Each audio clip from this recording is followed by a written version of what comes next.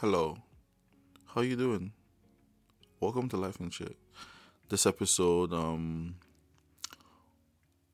features an interview I did with Asakomo in August. Um, Amazing oral artist, also Nigerian. We talked about a whole bunch of stuff. We also talked about a music video. He during this episode, it wasn't out yet, but the music video is out. It's called "Don't Be Scared." Amazing. Check it out on YouTube. His YouTube channel, Asukuomo, ASUQUOMO. And also check out his Instagram and Spotify and everything, man. Yeah, the video is pretty good. Even if you don't want to check out anything, just check out the music video. It's quite artistic and amazing. Yeah, and this episode, there's some audio aberrations during this episode. Forgive me for that. I have no idea what's going on when we're recording, but except for that, enjoy. Yo. Yeah. Chilling in this place. We're gonna play some bass. Some face. Nothing is coming for me. Nothing's coming for you? Not yet, no. Yeah, just go for it. Let's go right into the questions. Nah, it's not about questions. There's no prepared questions. You just Okay, gotta alright. like legit. I didn't prepare any questions. I'm just like gonna talk with you as like a human being. Right. Like legit. Difference between like meeting you for the first time, like the difference between like me meeting you for the first time and this is that like I heard some of your music. That's it. Like I didn't even do research or anything. This is just like pure like human to human conversation. It's chill. Yo. Music, my passion. Lights come about action. I'm Ashton Kutcher funny. Humor unirrationed. I look at Luther as the king of history. What to Martin or an Aston Martin. Looking smoother than my accent. So I ask, what's up? I'm getting giving props off. Yeah. Yeah. Smoother than his accent. My favorite actor is Ashton. Oh shit, the beat changed. Yo. Yeah, I just wanted to just talk in so they can hear my voice and let them know who's here. It's Asakwama in the building. Thank you for having me. Building, fam. Yo, it's actually a pleasure. I want to talk to you for like a long ass time. Yeah, you told me. I was just wondering what like the conversation would end up being, you know? But yeah, I'm here now. Do it. Conversation is wherever we make it, right? First of all, actually, like I want to go back. Like you're from Port Harcourt, right? Yeah, I am. You grew up there? Yeah, I am. I was born and raised in PH, Port Harcourt, and then I moved to Ottawa. So like all my life I've been in PH. Yeah. So me being in Ottawa now was like a recent, not too recent, but like a recent move kind of. How long ago? 2012. It's not too long ago, but it's quite a bit of time still. Yeah. So that's it. You moved for uni, eh? Yeah. When I was coming to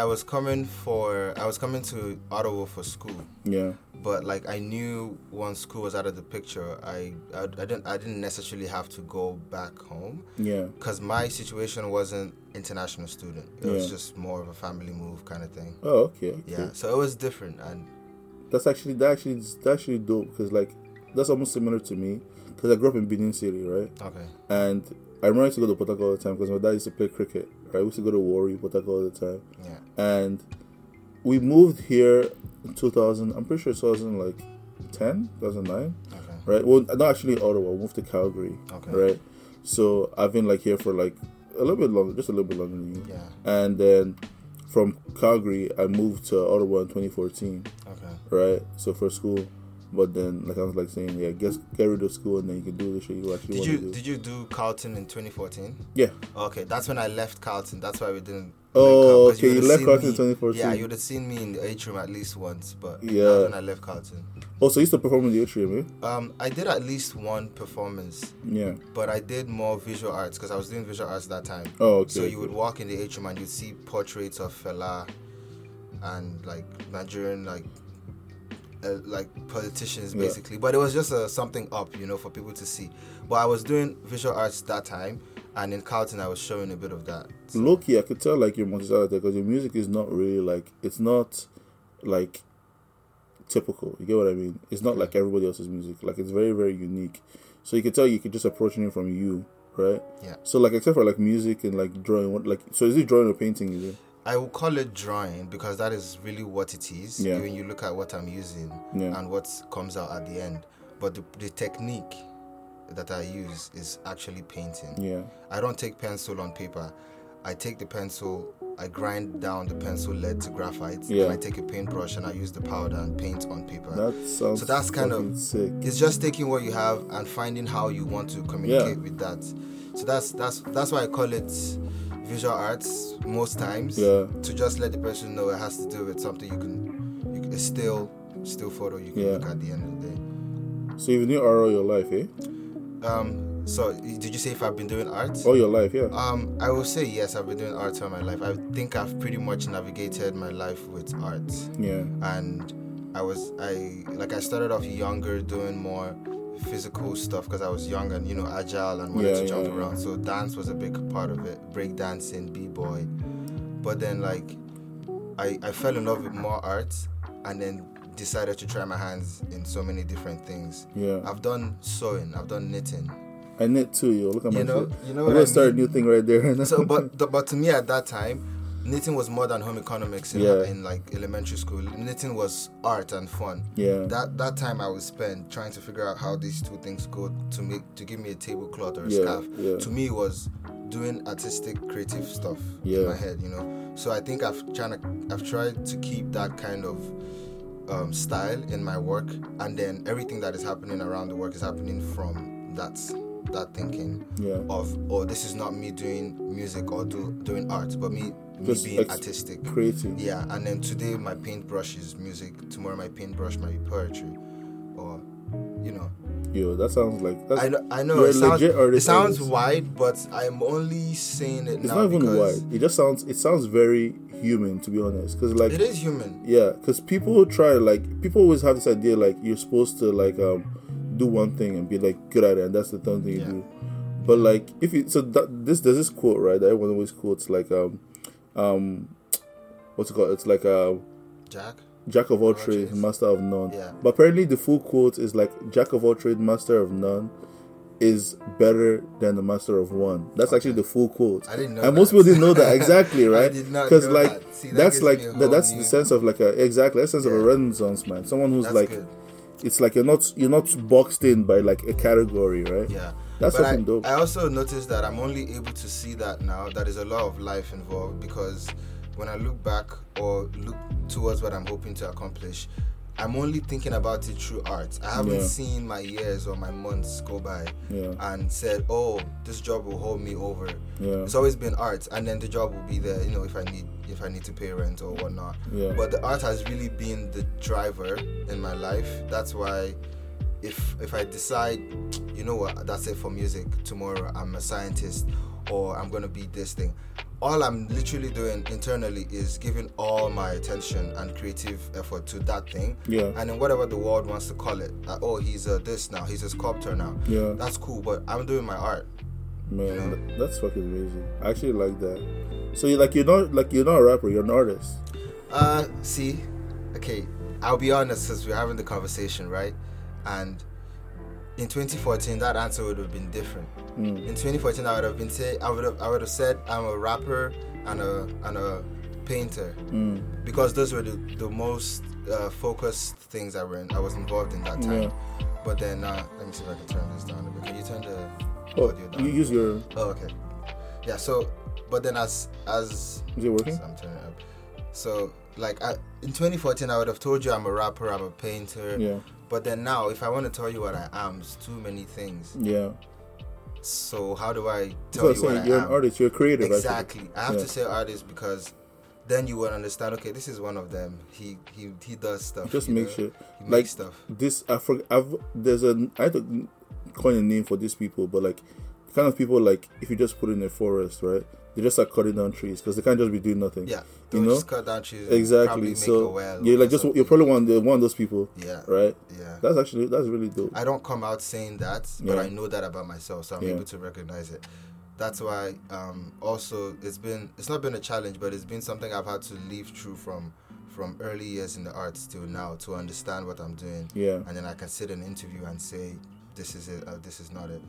But that time, I didn't know. That time, I just wanted to dance, I just wanted to paint in those moments, or I just wanted to do an exhibition, or I thought it would be cool to release a music video. So those intensities are what I dive into. So it wasn't even conscious, the switch. It was just like, that's what you want to do. I don't think it was conscious. Yeah. If it was conscious, I would have done it in a different part. I would have maybe been a musician first and then decided to do Dance, this. And I would have wanted to like plan things out. But like do the Justin Timberlake route. I would have done it more fancy, Yeah. But like when life happens, you're just like, this is what it is. But you have to, if you like what you're doing, you're going to stand behind that thing at the end of the day, and it will make sense to you. It doesn't have to make sense to anyone, but it's good when it does. That's a fucking dope philosophy. It makes sense to you.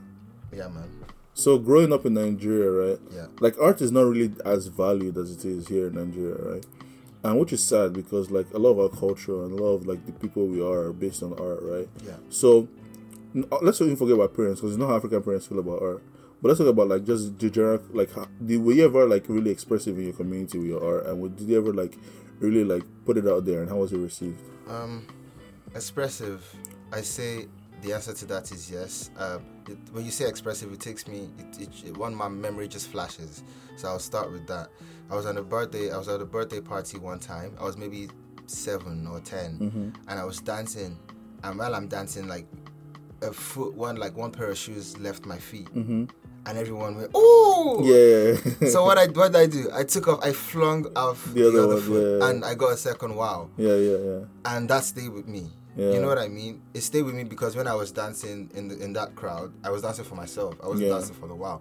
But the wow did something. It made me realize that your enjoyment can be perceived outwardly with the people around you. Yeah. And I can only say this in a sentence because now I'm old and I understand. Yeah. That time, it probably only made me think, you probably should dance more. It didn't explain what that was. Give you the feeling, like the Give me the rush, feeling that this is cool. So I think growing up and seeing how entertainment is perceived in my surrounding, what it seemed to be valued, those things have really influenced me as a kid on how I thought art should be involved with and stuff. So like Nigeria not being one of those places where art was really given value in our time as kids anyways. It's very different now. Yeah, to me it was, I think it just pushed me to feel like there is definitely more stuff I haven't gotten to that I want to do. Yeah. Because if you're in an environment where you feel you've extended and you've used up all your ideas, you want to look for new ideas. But if you're coming from a place that didn't give you maybe too much leg room to try out stuff and fail, and you come to a place where it seems like there's more room for that, you would want to try out all the things you thought were untryable or impossible. I think that affected me leaving Nigeria for a bit. But as far as bringing me up to like a young teen and the things I was influenced with and the things I enjoyed, Nigeria played such a huge role. It's still playing a role till today. Yeah. I still understand life how I understand life by being born and raised back home. So I don't play with it. You know? When you say that, what first thing I think about is the Wide Awake like music video. Yeah. Right. So like you probably were in Ghana, you came back to Nigeria to shoot that video, right? Wide Awake was I want to call it a successful experiment. Yeah. When the idea came, the song was titled Morning, and you just kept it to keep the idea and the energy there. The idea was to make a song where you could wake up in the morning and take a run to this song, or hit the gym, or just get going with your day, or you could play it on the bus. Just something good to listen to. Yeah. But as far as where that vibe would come from, I wanted to go back to Diob and bring a Diob rhythm. Diob, that's where you came from, right?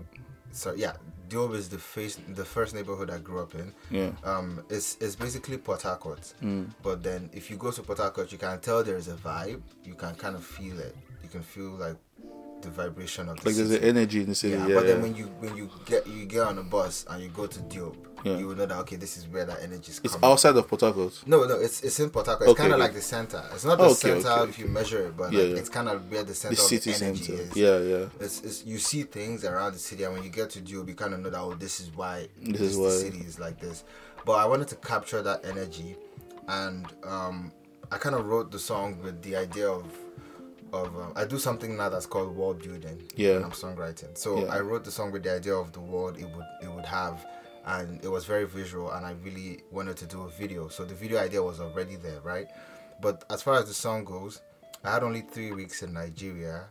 I spent 1 week kind of just, So you went back to Nigeria? Yeah, I went back to Nigeria 2019 for the first time in 7 years. And I know that sounds crazy, but I was going back to, see family, but I wanted to shoot Wide Awake. Yeah. And I had spent maybe 2 months prior to that time doing IG DMs with Honorary from Prasas, and he was on board. He liked the idea. And when I finally made it to Nigeria, we sat down, we talked. Even before I made Wide Awake, we talked about the video. He sent me a PDF of like locations, outfits, all those things. And then the second week, I spent the first week with family, running errands, riding shotgun, all that stuff. And then second week, I went to Lagos quickly.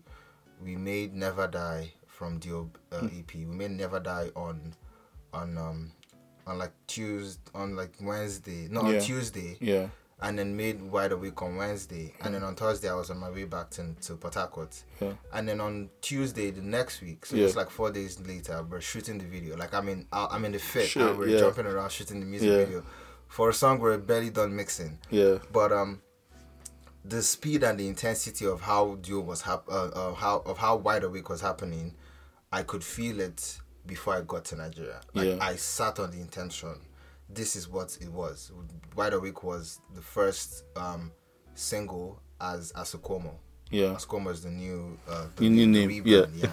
But anyways. Oh, what were you before? I just released music as Maurice Obo, just so I can release something. But Asukomo was the first song. Wide Awake was the first product from Asukomo as a brand, and I wanted it to really show you where that influence is coming from, and that was Diob. So when we made that song, came back with the video, released it, premiered it at Canadian Music Week. It was my first time it was my second time being there, but I premiered and I performed. So like the video kind of took its own stand. Yeah. It decided I will get produced here and I will get made here and I will premiere here and I will make this kind of impact. So one other goal was for 2019, I wanted to make a song I could perform throughout the whole year. Yeah. Wide Awake fulfilled that expectation. Yeah. And Wide Awake still turns people up. I don't think it will ever end. I feel like it's just gonna be one of those classics. And it's because of Diob. Yeah. If I'm being honest, it's because I'm able to understand that there is something about Port Harcourt and Diob that doesn't stop, doesn't go away. It's relentless. It's in the hustle. It's in the sweat. It's in the intensity. It's in the eyes when an Abero is staring at you because you're not giving him change. Yeah. There are so many little things that made me sit on the intention and then go back home and allowed. Like my cousin was like, "Can I be in the video?" I'm like, "Sure." I have too many cousins, and if you watch the behind the scenes or the video, they are all in the video. The people in the buses, they are your cousins. Richmond, Rollins, yeah, they are my cousins I grew up with. So I feel like the reason why people really go towards that video and like it feels so authentic. It's so real. It wasn't like, it's not like somebody came from abroad and tried to make a music video. It was like you were there. It's like you have been there since. There the whole time. They didn't go anywhere. Just like you didn't go anywhere. Exactly. Yeah, but then exactly. Wide Awake. I'm saying this because I'm not sure you would feel that way, or I'm not sure the music video would have given you that feeling if I didn't want it to. Yeah. I really wanted it to do these things you're saying, to be like in your face, but also feel like, wow, I just feel like I just traveled into Nigeria for like a good 3 minutes to watch this video. But I wanted it to transport the viewer and, but then Algonquin played a role because I did graphic narratives in Algonquin. I did script writing. My first 2 comic books, a lot of things that I have no business doing. Yeah. But in design, you have to learn these basics. But I think those things trickled into how I wanted the coloring to look like and the little things I would say to the producers mid-shoot. And then once they called action and I got into action on shoot morning, I started noticing that everybody on set got on my frequency and we had a flow. Yeah, and it was the perfect, because at that time you could already see the video coming together. Exactly. Because then one guy who was there to supervise but he works for Prasas. I don't remember his name right now. He was kind of saying, okay, you know what? How about you two stand over here and fill up this space? Yeah. And while he was doing that, the first camera director of photography, the second assistant is running around me, doing angles, climbing on buses, setting up rigs. Yeah. There's a drone going on. You know what I mean? But it was a week away from the conversation of, hey, can we shoot this idea? Yeah. So that really stuck with me. And if I was learning anything from Wide Awake, I learned to trust the creatives you want to work with. Yeah. To make sure everybody on set of production, Very on production important. day is happy. Yeah. Because then when the work comes out, it will translate. It will always translate. If it doesn't translate, then just try another idea. Yeah. But it really taught me that. And since Wide Awake, I have used what I learned in Wide Awake, and I have recreated Wide Awake, and I can say that. Is it out yet? It's not out. Okay. I can show you.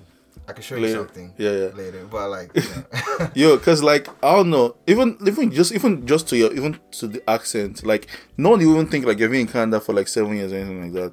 Cause a lot of people, like I'm actually so sad. My accent is very diluted right now, right? Because I've been here for so long and I came here so young.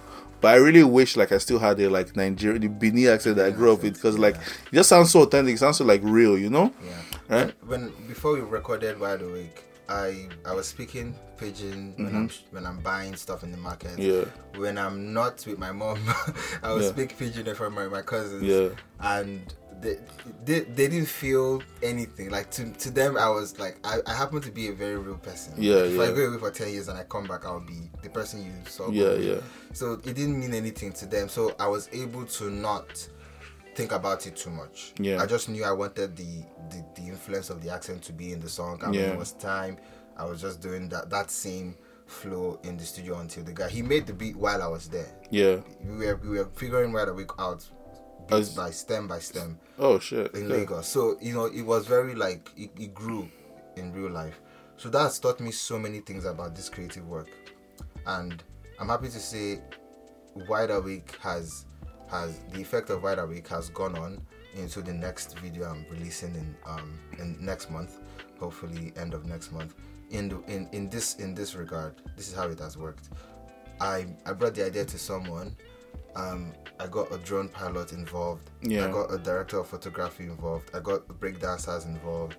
I got 2 locations of DIY studios in Ottawa involved. Yeah. And I got the city of Ottawa involved. Oh shit. And they bought into the idea, and we produced it, and it's ready. It's not out yet, but it's ready.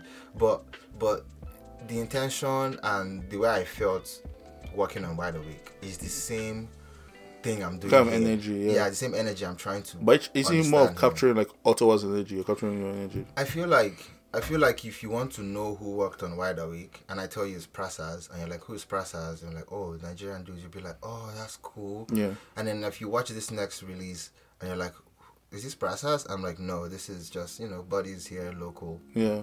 You're gonna be like, wow, I didn't. So that means So you Wide Awake wasn't created a it. flunk, you know? Yeah. Okay. We can redo Recreate this it. anywhere. So I just took what I thought the formula was, and then I didn't try to say these are the talents and these are not the talents. I just brought people I know do their things and say, do your thing. Yeah. You know, I'm paying you this number of hours. This is the location. This is your part of your role in the production. Do your thing, and it came together.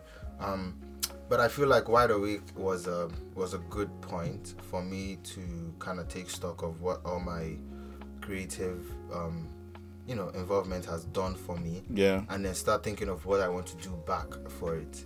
I grew up a single, the only child. I grew up a single kid, no brothers or sisters, but I have a lot of cousins. And Wide Awake was one of those things where I'm like, you know what, I'm gonna make you guys a music video. Yeah. This is yours. It's for you. This is for you. I've not. They haven't heard this before. Yeah. But these are the feelings. This is where it came from. Yeah. I've joked about being a musician all my kid life with them when Yeah. we were back home. So now this is like, you know. Now I'm like, okay, well, this is Yeah, where we're at. yeah. This is just where we're at. Just see it. Yo, But that's it's taught me a lot. beautiful. I like that. I really like that. And as like, you're actually quite lucky because like you come off really genuine, right? You come off like really genuine. So like, I don't even see any problems with you working with the studio or anything like that. Because I feel like once you just talk to them, they'll be like, you know what, like trust this guy. Like it just seems. It's been like, I've been lucky. Yeah. Right. I'm glad you said that because that is also something. As humans, we have to know when we are a position to be able to do more than we think. Because Yeah. you can think this is where your power stops, but then if you're in a position to do more and you don't know, Yeah. that position doesn't mean anything to you Exactly. and your community. But if you know. So I'm happy that I was able to meet people like Dre, Ottawa musician, Yuso, now in Toronto. But these people gave me my Ottawa foundation in music. Yeah. They made me comfortable with the music scene locally. I was performing shows before anybody knew I was doing anything. Yeah. But I would get shows, and I got a bit good with the scene. And then after my first residency in Banff, someone in Banff said, Represent Banff. yeah, someone in Calgary, right? Someone yeah. in Banff said, join your local music hub. Yeah. And I came back after that residency and I joined. Yeah. And then more things happened. Yeah. So I mean, in this thing we're doing, you have to be able. If someone tells you this is the way to go and you don't go that way, they've told you what they can tell you, right? You have to do something. So it's important for us to see opportunities and run with them. It's even so funny because when I discovered you, right, it wasn't even true like Nigerians, because you're Nigeria, right? It wasn't true Nigerians. It was true like these, like, I forget the name of the show, but like it was this like morning, no, this like show that on CKCO. It was just like this white guy, this white people show, right? Yeah. I was like, yo, what the hell is this artist? I heard the Wide Awake. I was like, yo, like that's very dope. Oh, that's how you found it. That's how I found it.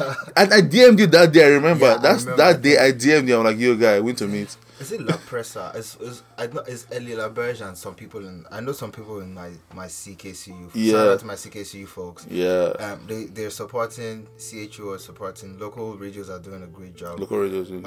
I think how that happened was, so I got a manager. Yeah. Officially before Wide Awake dropped. Yeah. Was it before Wide Awake dropped? See, it happened kind of. At the same time. I knew I Around the needed same help, time. so Yeah. I got someone on my team around that time, and they were able to help me do what we needed to do as a team to get radio attention going. So now I think we have. So I think Wide Awake got onto the OTT playlist, which is if you call the city on phone, you get on hold and music plays. Wide Awake was playing for a whole year on that stuff. Oh, People would DM me, hey, why am I on hold and Wide Awake is playing? Yeah. So I would screenshot the DM and send it to my manager, like, what's going on? Yeah. But it's been honestly, for me, if anybody is giving me the chance to speak, it's been a lot of different things happening positive. There's been a lot of things that didn't work out. Yeah. But the things that have worked out, I'm holding on to those things. Yeah, and it's good. I like that. Yeah, I like man. that. Thank you. Okay, so this is a question I even asked like King J also and like a chairman them. Yeah. Like considering the Ottawa scene, right? I feel like there's a huge like push for everyone in Ottawa to want to be like going to Toronto to do better things, or going to Toronto to want to like you feel like Toronto is the land of opportunity, right? Ottawa is like, people like think Ottawa's kind of dead. Like, what's your opinion on that? Like, you want to like, you basically like trying to stay in Ottawa and like grow your Ottawa this base, or I'm gonna be. You're looking at Toronto. I'm gonna be a hothead for this question. Yeah. Just because I can. Go for it. And I won't give you an answer. I'll give you my explanation of what I understand that thing to be. Because I've heard this question before. Yeah. So many times, and the first time I heard it, the Ottawa, this is me giving you an answer. The first time I heard that question, this is what the industry was, and then the industry moved a bit, and then I heard the question again, more often, but like the next time you hear it, things have changed, but you're still hearing the question. Yeah. So I'm not like, why are we asking? Why do we think Ottawa cannot self-sustain? And this is what I've understood from it. There is the proximity of having Toronto being a hub, and Montreal being like a hub. Yeah. You will always want to think that Ottawa is not fit to compete or isn't doing as well as these guys, but there's stuff Ottawa has that they don't have. Yeah. I don't like talking about Toronto too much because I don't want anybody to come for me. Yo, honestly, like you can go. I bash Toronto all the time. Like Toronto is one of the places like I would never go to. Yeah. Just because I don't want to ever go there. Yeah. Like I don't know. I just have this like. There's no reason. I just don't like Toronto. I don't want to like Toronto. And I've talked to people who have what? said that to me. Same reason why I don't want to like New York. Like my family went to New York once. I'm like, nah, I can't follow you guys there. Yeah. I don't know. I just have this like disdain for these like metropolis areas. Like I don't know. Like my coming to Canada, I was gonna go UK or US. Yeah. Everyone I know is in the UK. for some reason that made me not want to to go go, there. yeah. And then New York was kind of like where everything was happening. Everything, exactly. So if I go there, I can't escape anyone. There are reasons why I chose Canada, but I understand what you mean. Toronto for me is good. Like Yeah. I go to Toronto at least once every summer, Yeah. and at least twice every year, because in the top of the year at the end. Never been to Toronto, never been to Montreal. For real? Never. But let me I'm tell never you what going Toronto to. is though. Never going to. Toronto, for example, if you want to shoot a music video, Yeah. and you go outside your door, literally, you have 50 options. In Yeah. Ottawa, you can't find one person in a weekend if the 10 people who are... Yeah, you can. I'm just telling you, like... Do you know any? No, I know Annie. I worked with Annie. Annie was the drone pilot on this new production. Okay. So you I'm see like- how I'm taking people like, Yeah. no, dude. But I'm telling you, like, compared to Toronto, if you are seeing 50, Yeah. you're seeing 2. Yeah. So that is a thing. That's a bias we cannot overlook, right? But I feel like Ottawa has grown. Ottawa's scene, Ottawa's underground has gotten mature, right? Yeah. And Ottawa's scene has also gotten mature in the sense that now there is a scene doing scene stuff. Yeah. There wasn't a scene doing scene stuff. Yeah. Our problems were before nobody's interested in coming here. There are no venues. Like, I know the problems I used to hear. Those problems are not the problems now. There are still newer problems. There are still things we have to now work on. But the things we were calling the things that were stopping Ottawa from being Music City are not too much of problems anymore. Yeah. So now why are we not moving forward, right? So I feel like it's more of a thing where you have to leap into your proactive than look for what's not working. Yeah. Once everybody is on their proactive game, the industry will catch up to the people that are creating it. Yeah. There won't be an industry and the people are disconnected. Yeah. I feel like everyone just needs to put their heads in. Because that's what the industry does. It looks for the people and grabs onto them, you know? and uses them to create. Exactly. The what industry it rides is. on the backs of the artists, On the right? artists, yeah. So, but I feel, but I'm not even really concerned anymore. I feel like Ottawa is already doing that. Yeah. You know, 'Cause- Ottawa is already doing that.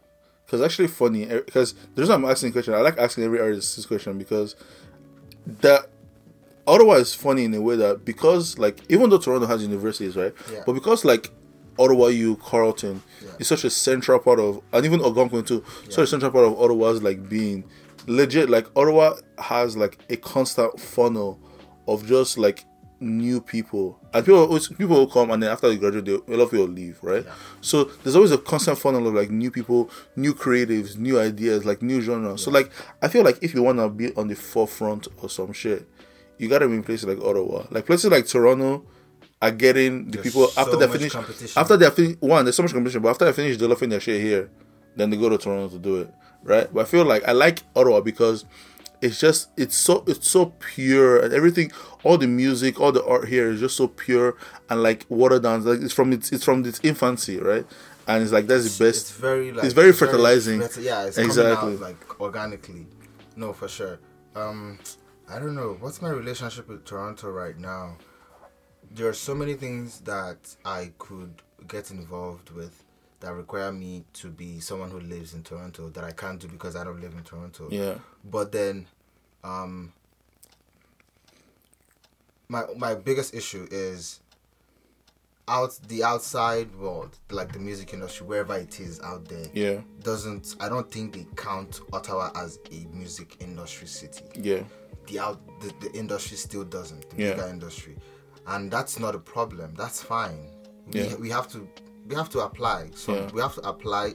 We have to submit an application. Toronto only just became one because of Drake, right? Exactly. Like, So, people, like- people don't want to go think about that for Yeah. a bit, but that's what it is. Kenny's Woods. He used to be in Ottawa, Orleans, my ends. Mm-hmm. He's in Toronto right now. He's in UK. He's in Berlin. He's doing stuff that I don't see why anybody else in Ottawa Cannot do it. So I look more to the artists here and more to what they're fine with. There are people who want to do more. That's fine. And I would say this too. For the longest time, people who I went to Carleton with, I sat in I did university and college with. Yeah. Ask me questions like, how's music going? How's arts going? Some of them, they want to know how I'm navigating it because they don't see how it's possible. Yeah. Yeah. Some of them think it's a hobby Yeah. and I'm going to give up when it's time for me to give up. And I don't have a problem with each because it's actually a hobby to me. Yeah. But like, I take my hobby so seriously. Yeah. Your job is not more important than my hobby. Yeah. That's kind of how I see it. You kind of have to take that stand. But like, I've taken my job and I've said I'm okay with what I can do from Ottawa.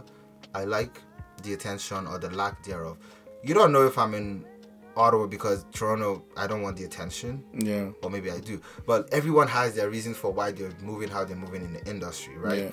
It takes the interview to really get the person's perspective. But I feel like Ottawa's artists, they want to feel like Ottawa is a game player on the bigger scale. Yeah. Then they can show more. Yeah. But I don't feel like Ottawa on its own is interested in saying, hey, we're like top 10 in the music industry. To be honest, I think they are more interested in creating something that is nowhere else in the world. Yeah. To be honest, I say it going that way because like the artists in Ottawa are actually getting quite good, and it's gonna take like one or two people to blow before Ottawa gets on the map. Yeah. Right. Yeah. And which is gonna suck because once people start flooding in here, I'm gonna leave. But you know what happened? You know what happened though? Yeah.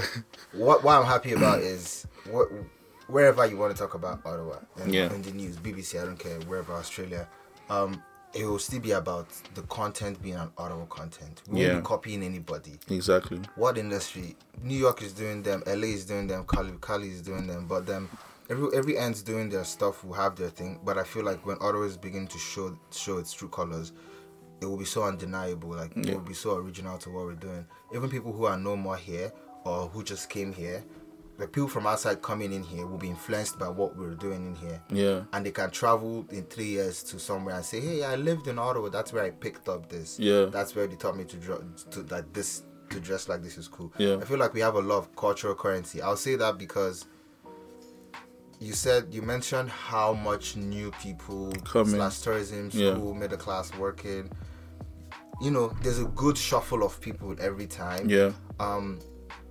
Welfare and lifestyle wise, it's a calm, good place to grow a family or to live or to not be too mentally like disorganized in terms of population, just standard of living. Ottawa feels like a West Coast city, but it's in the east. It's so weird. It feels like one of those like BC towns, like, but it's just so sad. Like it's here with the horrible weather.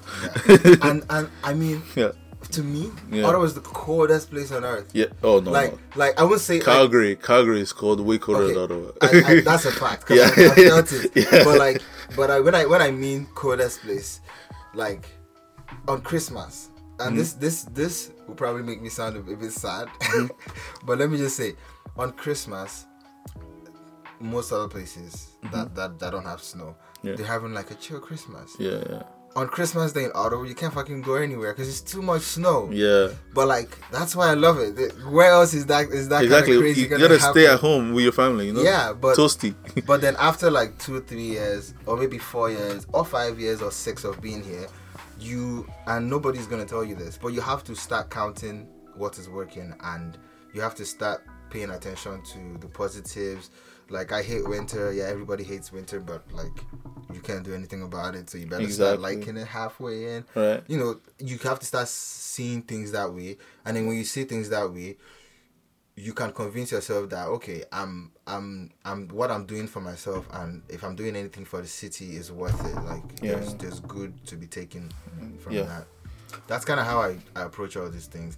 A lot for me isn't what it seems in terms of how I think. Like, I do things and people tell me, oh, I know I did that because of this, and that's not why. That's not why. Yeah. You know, I'm a thinker, you know, but no, this is really how I see it. I really like what Ottawa is doing this year. To be honest, I wouldn't even be surprised if you start acting on something else soon, because I could see, like, even though I'm not going, I can't like read your mind or anything, but I can just see like you like, I don't think you'll be satisfied with just music like soon. I feel like once you like do a couple more songs, you'll be like, you know what, I want to do something else. Okay, let me tell you. Because like, I feel like you're just one of those people who just likes doing new shit and proving to yourself that you can do new shit. That's really about it for me. Like, I didn't have a, what's the word? I don't even have the words this day. But you know the childhood that just goes by and it's just smooth. Yeah. Right? Or and there's those childhoods where like everything is smooth, but there's like internal struggles right? Mine looked more like this. Me, my mom's, some extended family. That's about it. And then I started making brothers and sisters, but these were not blood. These were kind of people, just people. Oh, and I want just sorry, I just like the quote, like, you know, blood is thicker than water, right? Yeah. That's not the full quote. What's the full The quote? full quote is the full quote is the blood of the blood of the blood of the womb. Sorry, the blood of the so like the blood of your brothers, right? Is thicker than the water of the womb, right? So it's basically like it's actually means the opposite. It means like the people who you like become bonded with, right, are more like are thicker than the bonds you make with by yourself are thicker than the ones that came with they just came from this thing. That's kind of where I'm going. Yeah. So like growing up with my cousins and just like when I was a kid or maybe when I was younger, I do sit and think about things like I don't have siblings to talk to. Yeah. Who am I going to share this with? Yeah. And maybe I didn't use this language because I was too young to like speak to myself that way. But those feelings were there, and to understand the world and to look at something and say, this is what this is. But let me make sure this is what this is. So let me go research. I've had to do most of those things myself, but with a lot of like help, advice. Hey, can I ask you a question? Can you do a call? So I get a lot of help, right? I involve a lot of other people, but of course. But then my faculty of reasoning is very much taught through. I sit down and think through things. If something's not gonna happen in a month, you're not gonna stress me to make it happen. If it hasn't made sense, right, to me and feels like the right thing. But I feel like so the way I grew up, it all added to when I want to prove something to myself or how I think about things. I was in Carlton 2012, 13, 14, and then I had talked to someone and said, hey, I'm in mechanical engineering. I registered for mechanical engineering in Carlton, but I didn't get into it. I got computer science. I didn't use a computer science in Nigeria until like 29. I didn't. It wasn't one of the corners I went to too much in the house and shit. But computer science basically wasn't working. And then Folarin, he's in Toronto right now. He said, he said, if you're going to switch courses, do it at second year. Don't wait till it's third year because it's too deep.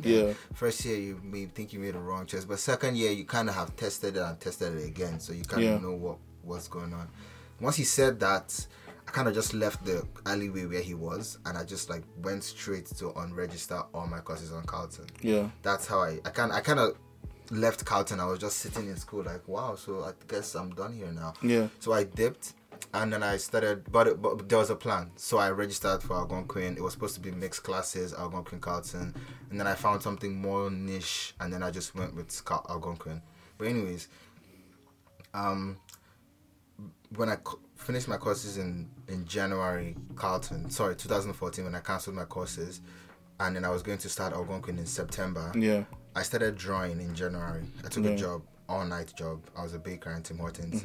4 months, and then I would bake. I would go to work at night, like 9, 10, sweep, do my routine, cook soups, bake, make donuts, all the timbits, and then in the morning I'll go back home, and then I'll draw till like 6 p.m. Have some food, crash. Yeah. But I didn't know I was depressed. This is what was happening. I'm just telling you how I was experiencing it. School was messing my whole gig up. Like, why can't I don't want to study in the first place. I don't like school. But now I've seen the physics I've been falling in love with since high school. You're telling me I can't do mechanical after doing electronics for 2 years. Yeah. In A levels, like in Nigeria. So things weren't just chips weren't falling, and it was messing with me. But I knew that all I needed was to sit and reason this thing out. So I sat, and prior to then, a friend had bought me a case of pencils. Shout out to Frida Tete. She bought me a case of pencils. So that pencil started this whole painting, drawing thing. And then in 2014, I'm realizing that my love for like visual arts that I left somewhere in my room in 2000, in like when I was 7 years old from like time, has come back to kind of keep me company. You know what I mean? So I knew that art is helping me navigate this hard time. And then before I started Algonquin in 2014 September, 2014 summer, I did my first exhibition. It wasn't a solo, but it was raw artist. Yeah. I sold some things, and then between that exhibition and Algonquin, I did a drawing for a family. I did another drawing for another family. I got 750 for one artwork. Things that I feel like, wait, art is a career. But like in Nigeria, you don't think it's possible. You don't think how you don't get to think how you reason. Yeah. And this time I was thinking the way I was reasoning. I was thinking, okay, if I go to Algonquin, I could do some art. I could be doing some art. And then I think I started Algonquin in September 2014, finished 2016. But 2014 September I started.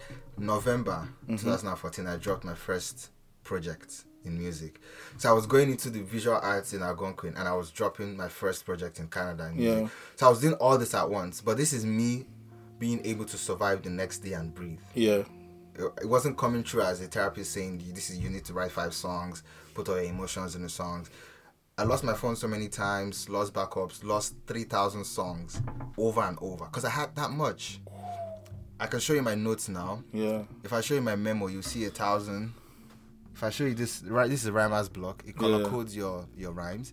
You'll probably see here. Oh, it does it automatically. If this is one thing and I do this, it kind of color codes by itself. Yeah. If it's something I have said, excuse how I sound. Does he use like rhyme zone or something like that? No, you have to rhyme yourself. But how does he do the color coding? Like if I say rush, touch.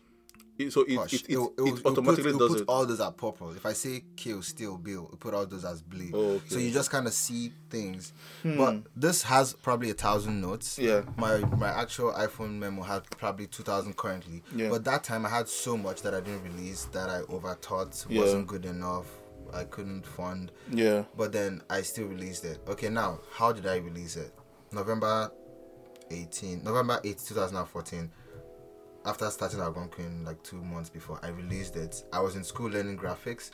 I used what I learned to design the cover for that project. And then that project released 12 midnight because it was say it's releasing tomorrow. Yeah. And today it's not ready. Yeah. So I go to the studio and 10 p.m. I get to the studio. We start the last 2 songs. Yeah. And at 12 midnight, the guy is bouncing the last song and emailing to me, and I'm going back home. Yeah. And tomorrow I'm announcing that my EP has dropped. Yeah. This is how it was happening. Nothing was comfortable. Things sounded like shit. Yeah. I wasn't rapping properly, but I know I wanted to survive the next month through songs and stuff like that. So I just kept doing that thing, man. And I feel like these are the things the artists should get into sometimes, so that people who listen or who can't figure out whatever they are into understand that figuring it out doesn't look like you're figuring it. Like, it doesn't look comfortable in the moment, and then after you get results. But that's basically how I've navigated like releasing stuff, and that's how I jumped into it. That's how art became a thing. I didn't show up here with saying I'm an artist. Like when I came in 2012, you ask me my name, I'll tell you my name is Morris. I won't even tell you my last name. Yeah. But like I was very like, in my shell and soaking up the city slowly, and then got comfortable and then tried out things. And I think one thing that has worked for me is I have very good relationships in the art scene. Like I don't have but you're the one who built it, right? Sorry? You're the one who builds it, so you have to build it to your taste. Like the way I have, like right now, I have another interview sometime, a documented series that will happen, and we're thinking of where we'll shoot it.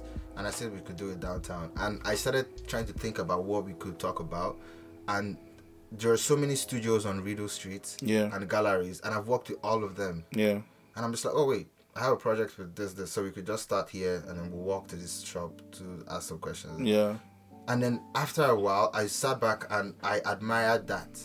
I admired that I was able to say, oh wait, Morris, you've worked with some good people who know what they're doing. Yeah. And that was more, these days, these things are more than anything else. They're more than like accolades. They're more than, I don't know how to say it, man. They're more than what they used to be. Before I was doing things for, very, maybe not selfish, but you're young, so you think this is what you should be doing it for. now I want to do it for different things, for different reasons. Also, This That More from 2018, 6,000 I funded it myself in the summer. I was working 2 jobs and I was going to the studio. Yeah. And in the winter of that year, we finished it. But I was going from Orleans to Bayshore to go record and mix. Yeah. With OTR. But like, it wasn't fun, bro. I look at the pictures and I get like a little anxiety attack because my legs would freeze waiting for buses. Exactly. But like, it wasn't fun. Orleans. But then that more, I had applied to the Ontario Arts Council for a multidisciplinary audiovisual project. Yeah. It didn't get funded. Yeah. I went ahead and released it on my terms. Yeah. Produced it, 6,000, paid everybody. And then in 2018, I'm applying again, asking them to fund Diob. And 2019 they said yes, and they funded Diob. Yeah. So first trial didn't work. And right now I've gotten maybe 6 no's or 7 no's in grants. But I've also gotten some really nice yeses. Yeah. So like, I'm not in a place where I'm close to giving up. I'm still excited. I'm still happy with where I am in the creative work. I like my city. I like that someone in my city like you can DM me and be like, yo, let's chat. Yeah. Who am I? Why do you have me here? What's the point? But it says something, you know. I'm not too focused on it, but it says something about the work. You don't have to like people at the end of the day. Yeah. When you've locked into some certain level of creative work, it's not about you, it's not about anybody. It's about pressing play on it's about the finished work product yeah. and watching it and calling it and say, yes guys, go home, we did it. I love your frequency because, like, okay, you've kind of already partially answered this question, but like, where does it all come from, right? Because a lot of people, so like you said, like you were like, it comes like from your emotions, right? But like, where does it come from? Does it come from like, do you think it comes from like comes from anxiety, depression, or just comes from like because you were alone, like when you were a kid, right? You didn't have siblings, so it comes from a place to express yourself. Like, where does it? What part of your heart does it like all originate? It starts from sensitivity. I am highly sensitive. Ask me what I'm sensitive about. Everything. I couldn't tell you. No, I couldn't tell you. Yeah. I'm not sensitive about lights. I don't have allergies. So when I say I'm sensitive, it's not like you can't touch emotionally, me or right? you can't, but like the sensitivity that I am sensitive, you can't touch it. That's why it's that sensitive. It's inside. It's shelled. It's protected. I think single parenthood gave me some of that. Yeah. Made me more protective of what I care about. Yeah. I have about my mom. That's it. And then I have half. Half is what? Like whatever else comes with life. But those kind of thinkings when I was young made me really not mess around with things I care about. So whenever I'm in a room and people are planning to do artistic things, I really, really check myself and tell myself, are you really here? Are you in the room? Are you all in?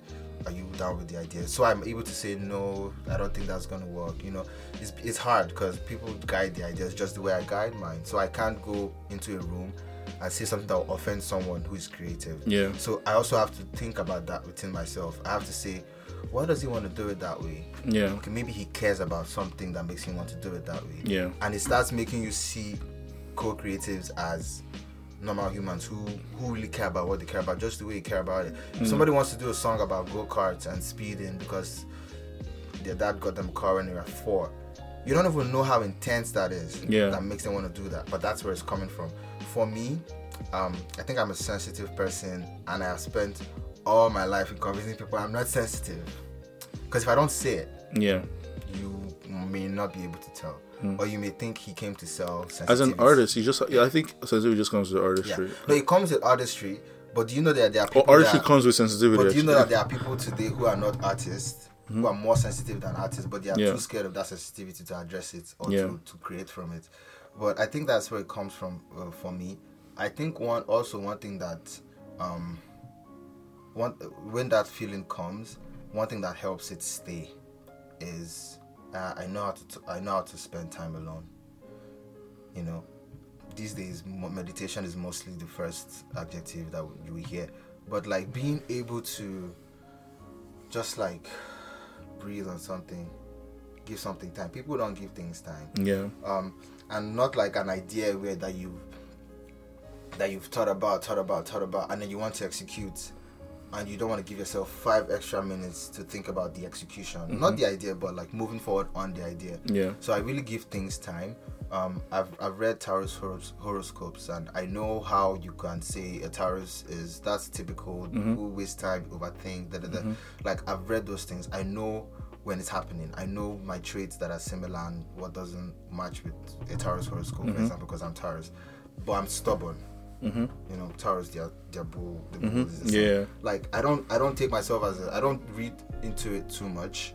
I did astrology and astronomy in Carleton. I actually did. So I know what I think I need to know about the cosmos for now.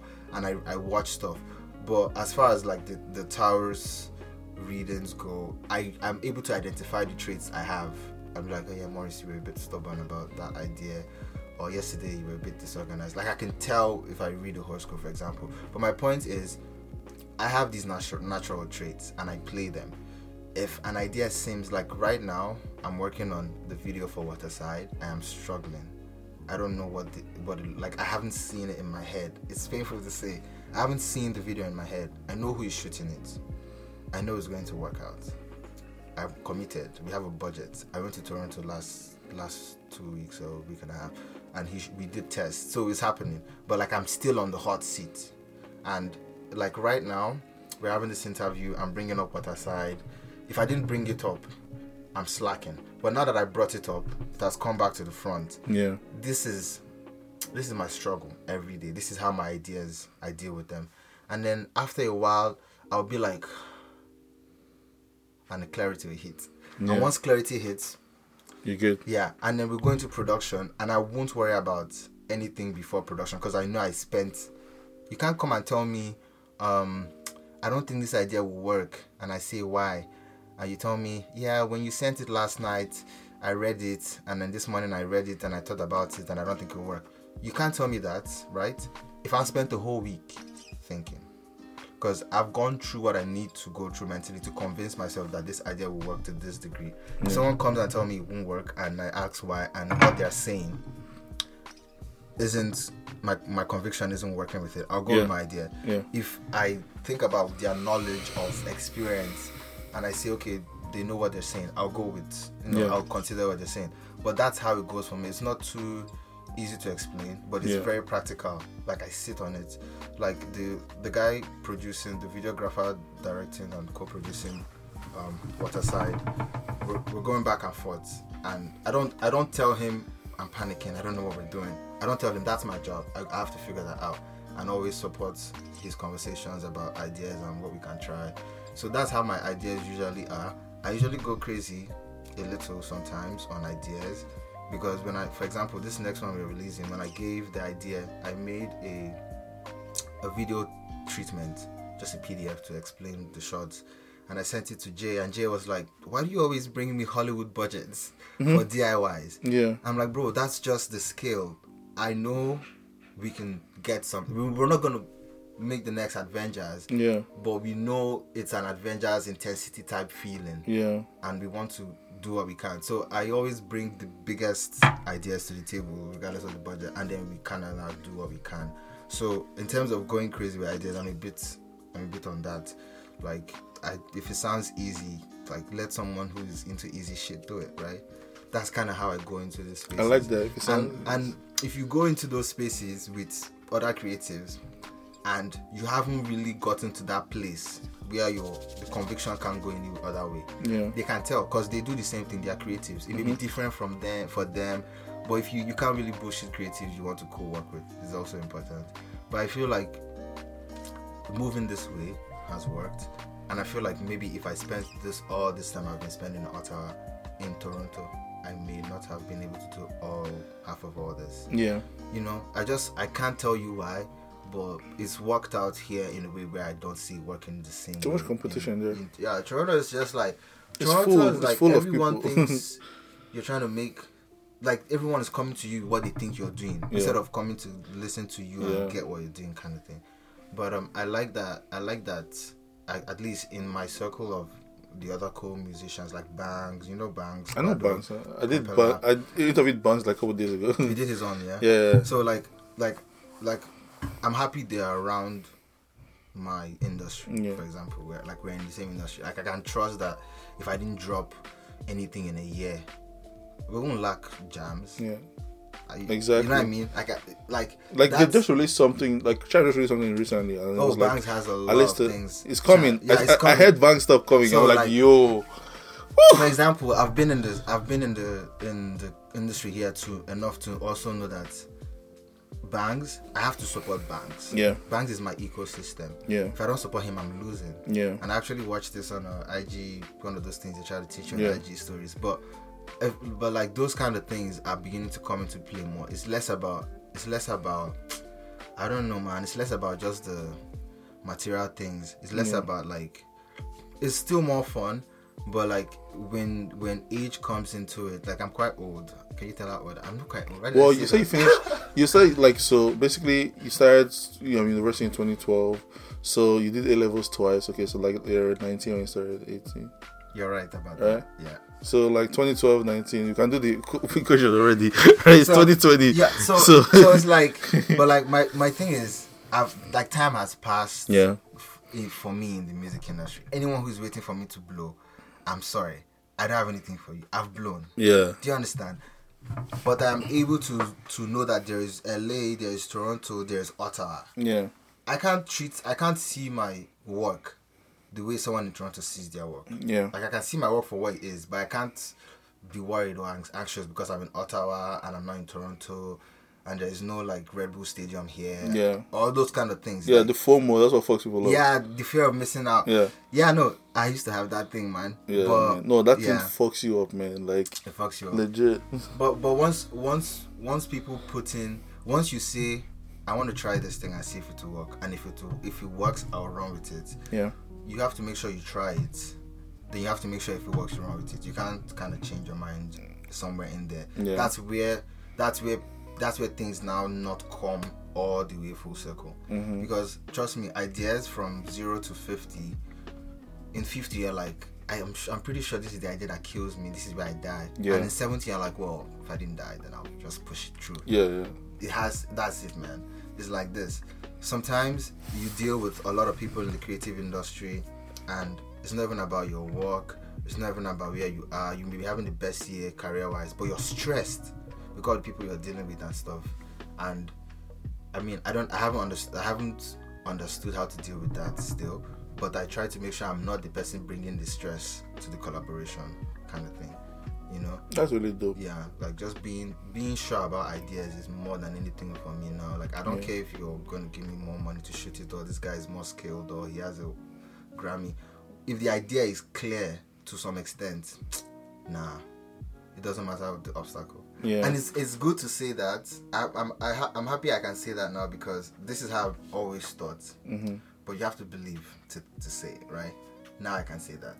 But yeah, are we on time? Do you watch anime? I watch a bit of anime. Let me answer the question properly. I watched anime when I was back in Nigeria.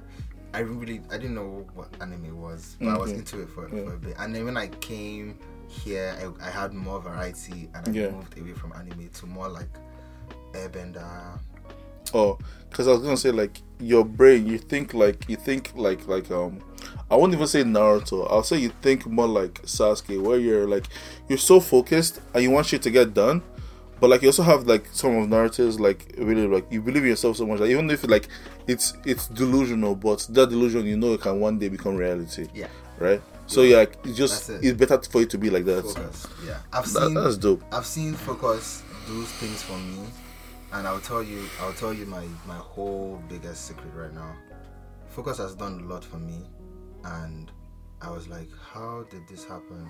Oh wow, how was I able to sit down for 200 hours and finish a 36 by 18 portrait of Nelson Mandela that looks so good? I don't have the patience to sit down for 200 hours. Are you kidding? But the drawing exists, and when I see it, you can't tell me I didn't do it. Do you know what that does for me, bro? Sure. That does so much for me. That makes me feel like if I have an idea that hasn't worked out, and the idea feels, you know, when someone gives you an equation to solve, and you can look at it and tell it to take you a month or a week. I still feel like I have it in me to like stay with you it. already visualize the solution already. Exactly. Yo, this is so funny you said that. Like legit, that's what me and King J were talking about like a couple episodes ago. But basically saying like, yo, it's actually so annoying when people say like they can't do something. I'm like, the only prerequisite to doing things is existing. Like you are there. The thing, you exist. Apply. As long as you exist, Apply you yourself. can go to it. Like there's no such thing as there's nothing like that's not, like when people say.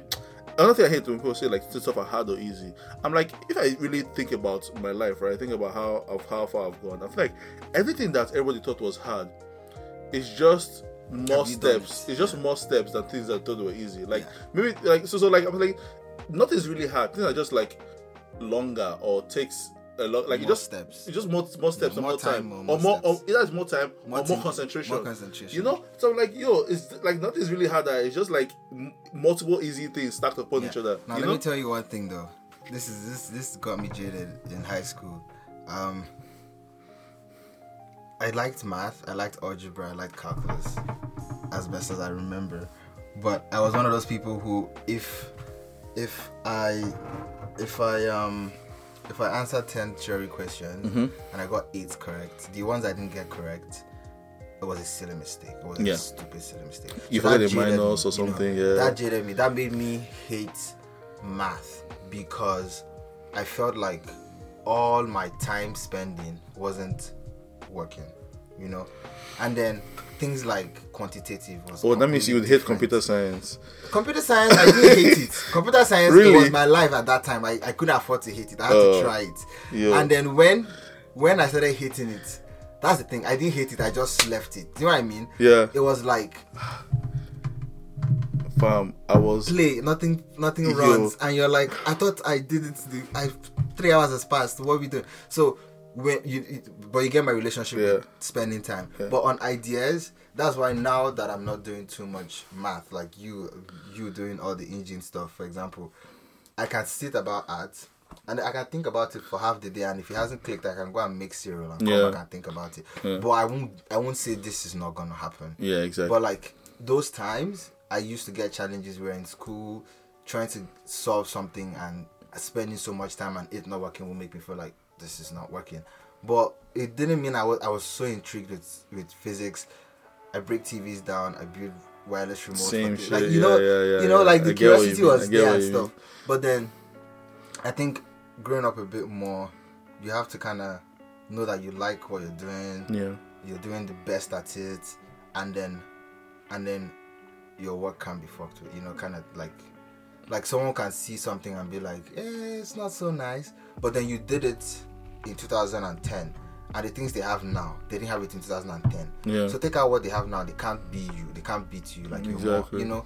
So we have to look for these things in our work ourselves and count those successes, because no one's doing it, man. The creative industry is so difficult. Like I said, man, multiple easy steps. Like difficulty, like multiple easy steps. Just finish the steps. Finish the steps. Small, exactly. Yeah. It's the patience. Because like even talk about patience, talk about computer science. Like legit, I like last week was one of the most frustrating times of my life, because I'm basically building an app, right, for myself, like personally, and there's this API I have to connect to. An API is just like trying to connect to another service, like maybe you want to connect to Amazon, you want to connect to like Netflix or something like that, right? So I was trying to connect with this API. Legit, I took 3 days trying to connect to this API. Like that's legit. I'll wake up from my bed, I see here, wake up, go get breakfast, come sit down here, play music, and I'm just like typing code, trying. Nothing was running for 3 days. I legit I did for 3 days. Fam, I realized that like I had to change one T to a P. That's it. I've been writing good code for 3 days. It's not about you. It's not about me. You're good. And the reason why do you know how I found it? It wasn't even on the documentation they put for it. I had to like keep reading people's like comments, trying to yo, fam. Like that's what I say. Like if those things in the matter frustrating you, computer science was computer science. This is what computer science was. Computer science for me was. Let me tell you this story. I can't miss this story. First class. Yeah. Right? We like first class. It was a theater kind of thing. We walk in, we sit. There's like introductory. Mind you, class started September 7th. Yeah. I started class September 13th because I was still registering after class had started. Oh, okay.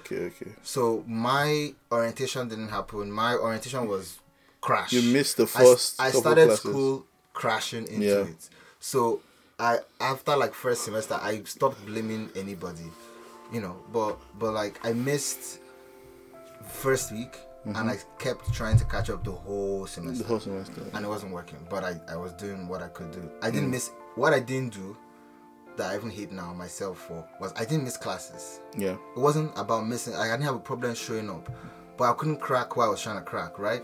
And first class, they do the theory thing. Second class was a TA, like a practical class or something. And then we show up to Herzberg, like 4th floor or something. And we go into one of the classes, and I'm sitting in front of a computer with everyone in the class, and they say draw a cow. I don't know if this is how your first computer science class. And they say draw a cow, and I'm like, there's no tablet, there's no pencil. How do we draw a cow? And then I look, and the guy next to me is typing code and plotting a box. Okay. I'm typing code for the circle.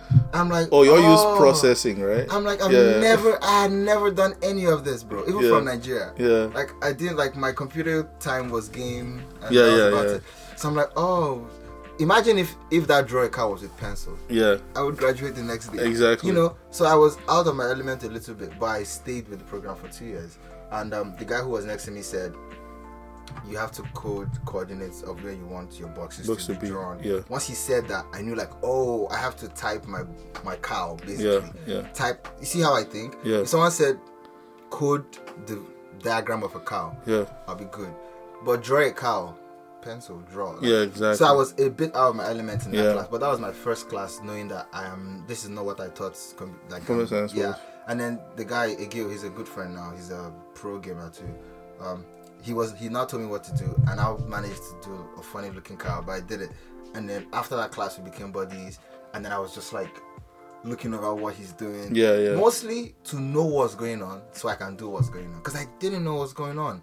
I just didn't know what was going on, and it boiled down to my time with computers as a kid wasn't enough to, like it made me started thinking, are people in Nigeria like equipped to show up to this program and join? Like, I swear. Did you code back home? No. So I never did any coding back home. I started doing programming when I came here, right? I was lucky because like when I came here, I was still in grade 7. Okay. Right? So that's like primary. That was like, I left in SS2, but when I came here, I was in grade 7, right? JS2, and I came in grade 7. So I was lucky I came really young. But I feel like in the younger stages, right, we're ahead of them. Because we do a lot of our maths, I was already ahead. Our science, I was ahead. Okay, you've done all the hard stuff. But when it comes to high school, our high school is where it's lacking. Yeah. The high school difference in Nigeria and here, because high school is where you like start to like more catch, because everything they mention is basic, right? Yeah, so Nigeria, they just make it harder, right? Yeah. But in high school is where you catch up to like almost where society is at this point, right? Yeah.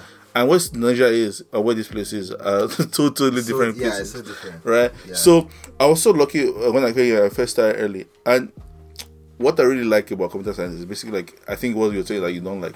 I always like being in the deep end, right?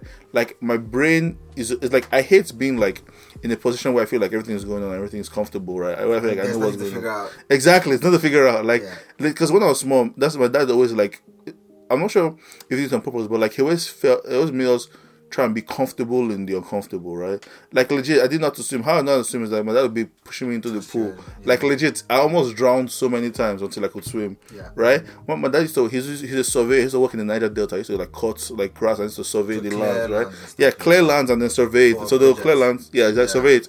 This is a project. This is someone's house. So that's what he did. So he'll bring us to the bush.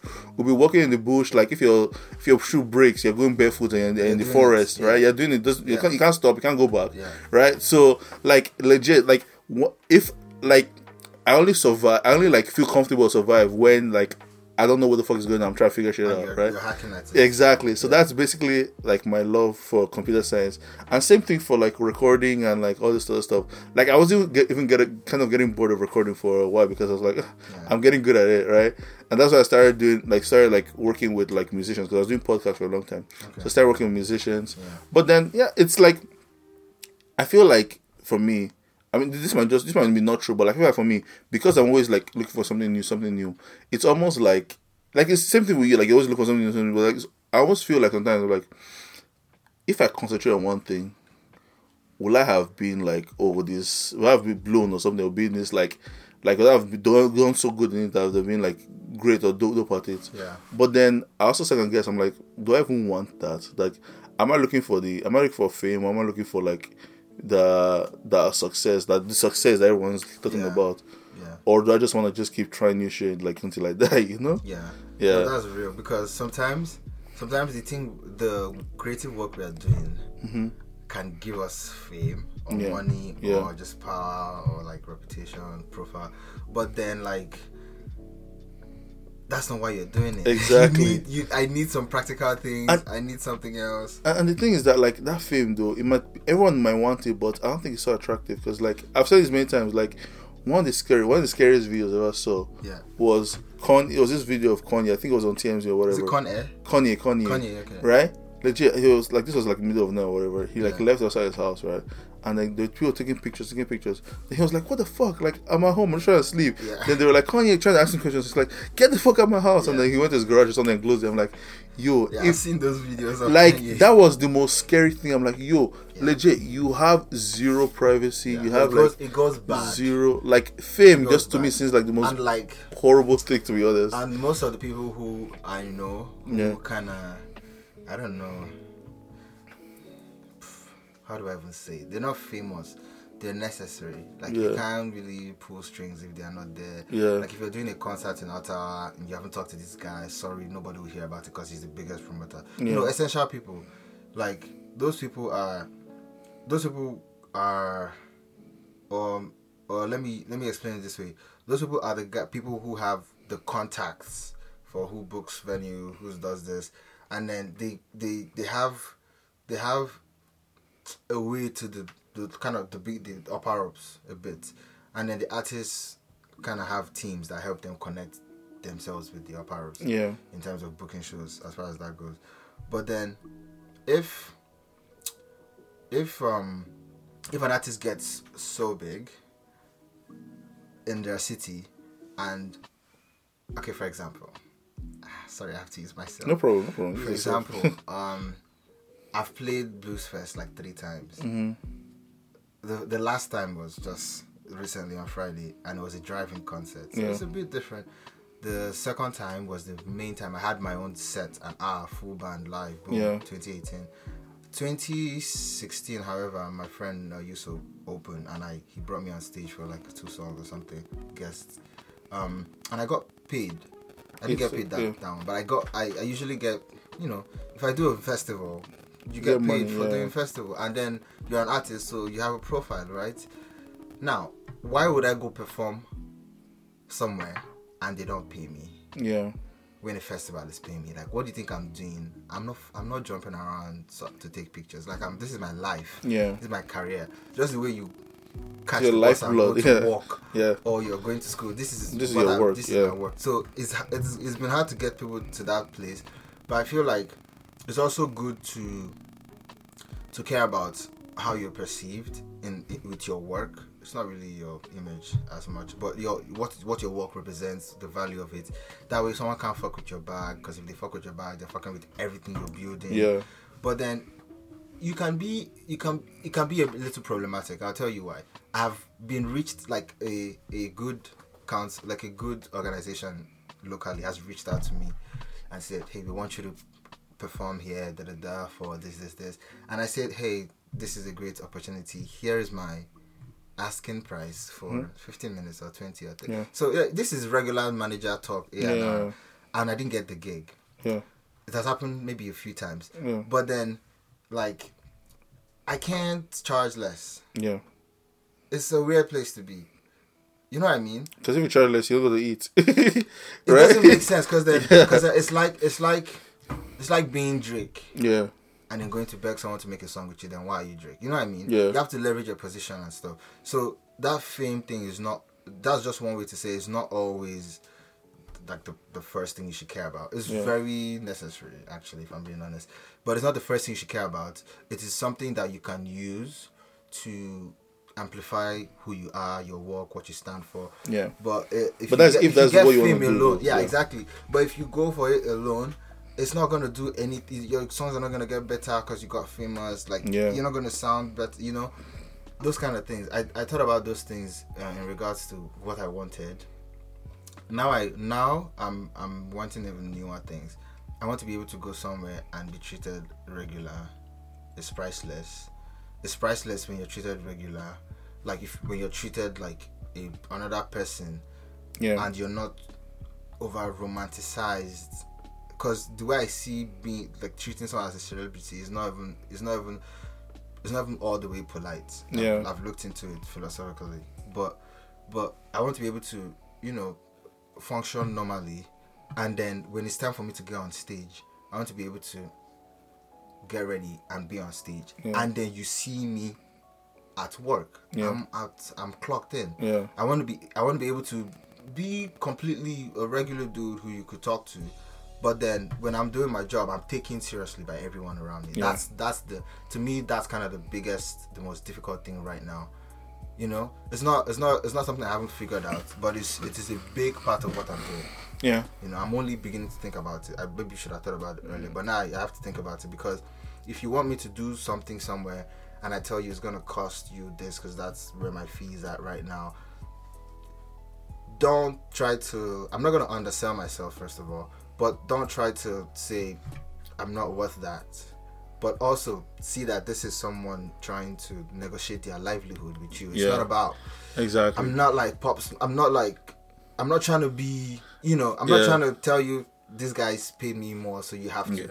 That's what I'm... Like, I wake up every morning for the past 10 years so I can put a price on the work I'm putting out. It's not about, you know... Yeah. But then I couldn't tell the people who didn't book me that this is why I'm charging you guys this. Yeah. And I wish they would have maybe clicked on the thing in the email and to take them to my website, and they read my bio and they're like, okay, cool, 750 sounds, you know. But it's an area where I haven't gotten the answer, and you have to kind of walk it to get it done. It's funny because I just recently started struggling with that, right? So I was gonna first I was gonna try and get a job. Well, this people, they reached out to me, right? And I was supposed to help them make their websites, because I make websites for newspapers, like school newspapers and stuff, right? I made one for the Charlatan, and I made one for this newspaper for independent. They call it the Pigeon, right? Independent journalists. They graduated, they don't have jobs yet, so they work for us basically, right?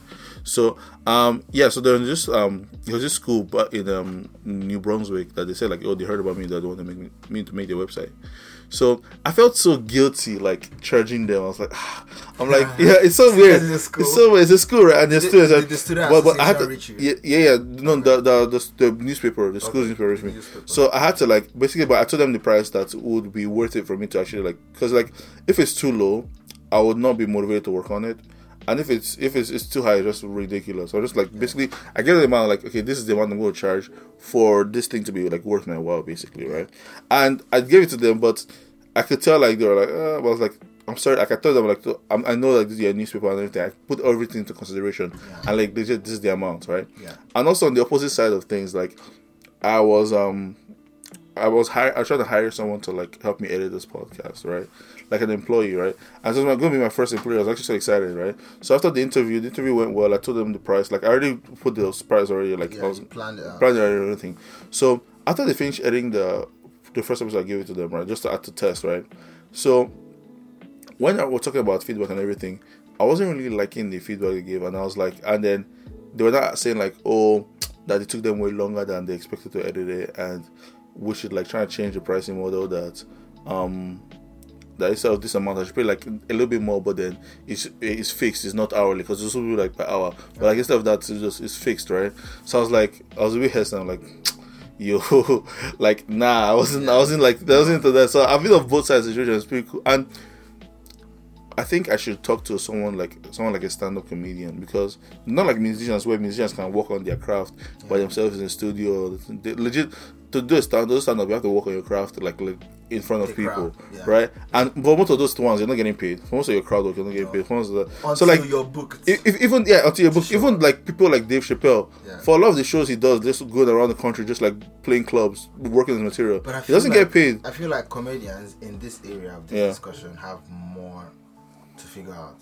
Because you have to be taken seriously and not taken seriously. At the same time, At yeah. the same time. Yeah. Every time. So I'll be down to talk to stand-up comedian. But then Yeah. your respect is not going anywhere. Your respect is Oh, like if someone yo. sees you as a good comedian, Yeah. you're funny, you say one word, they laugh. Like people like comedians are like Yeah. they're not funny because of their jokes. They're funny people. Yeah, right? personality. Dave Yeah. Chappelle, them, all those guys, the most of the lead actors. I really like the funny ones. I liked this guy's role. What's his name again? The Man in Black. No, not the Man in Black. Will Smith? No, Will Smith's partner in Bad Boys. Yeah. Oh, Martin Lawrence. yeah. Martin Lawrence. I Yeah. like his funny. Yeah, Yeah. I really like his Martin funny. Lawrence is But hilarious. then you, as a Did comedian, you watch you have Big to Mouth's be- House? Which one? Big Yeah, I Mouth's watched House. it. I watched Yeah. it growing up. But as far as comedians go, why I say it's more difficult is because they have to kind of like if you like once they show up, you owe them money because their time costs money. Yeah. You are supposed to laugh, so if you're sad, you can't be sad. They demand so much from us Yeah. as society that I wonder how they are able to navigate that because you want to interview a comedian Yeah. and they're coming to come get interviewed Mm-hmm. and maybe you're paying them for example. Oh, I don't even get So- money from this thing. Yeah, no, but for example, if you're paying them Yeah. and they are coming, Yeah. and so they have to be funny. Not really. I No, don't. but I don't, no, not in this case. But I mean, Okay, like okay. if Or I like did if a it's show, if it's a show. if I did Okay, a okay. I show get what and you mean. I had get what a you mean. musician and Yeah. a comedian. Yeah. The musician and I'm paying both. The musician has to come, perform, and get off stage, and the comedian has to come and perform. Yeah. Now the musician can come and perform and get booed. Yeah. And they are fine because before you hired them to come, you know their song, so you said you want Yeah. The song is the song. Exactly. Yeah. The comedian has to be funny. People have to laugh. If not, you're like, why am I paying you? You just Yeah. came here. You came here and nobody laughed. Like, sorry, I thought people would laugh. I'm not paying you. Yeah. But they are in a weirder place. So Yeah. this creative work, it really gets into your head in terms of you want to show up, and you want to crack a joke, and then people find it funny. But you want to be your time is done, and you want to walk through the hallway and Yeah. go to your car. But you want to be respected in that time because you're not on stage anymore. It's not easy. It's not easy when you think about the industry, the creative industries and the entertainment industries. But the personal experience of the people inside these industries, it starts hitting you once you become one of them. Even if you're not a carpenter or a curator, you're one of those things. So you can. Sometimes I see what is difficult for artists, and I know it's more difficult for bloggers or it's more difficult for influencers. Yeah. And it's less difficult. Yeah. Says there are things that you can handle better than I can because of my industry, that or vice versa kind of thing. So all those things come into play. Do you think you ever go into comedy? I'm very funny, bro.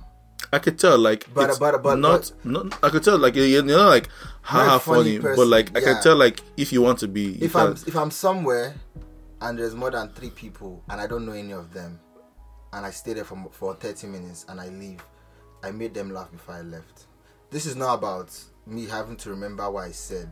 I know I carry that kind of character. If I'm somewhere with 3 people, we're doing something, we're even having a serious meeting because we want to work together. I've never met them. There's money involved. I'm sitting there and then they are saying different things, and I see the room for me to say one word that would land funny and get a giggle. I'll say it. Like, I'm the kind of person who will say take the opportunity. Yeah, I will say it. Or make a joke that is not funny, but you laugh because it's not funny. You're like, I thought, wow, you really thought that was funny, kind of thing. But I am in that regard. Will I do comedy? I don't know. I won't say no. I'll say I don't know because I've met a comedian who is like us. He grew up in Nigeria. And stuff. So I've seen him and I could totally be a comedian. Exactly. That's the thing, because like it's so, I don't know, it's so like for people like us, right, that we're so delusional to the point that we think we can really do anything.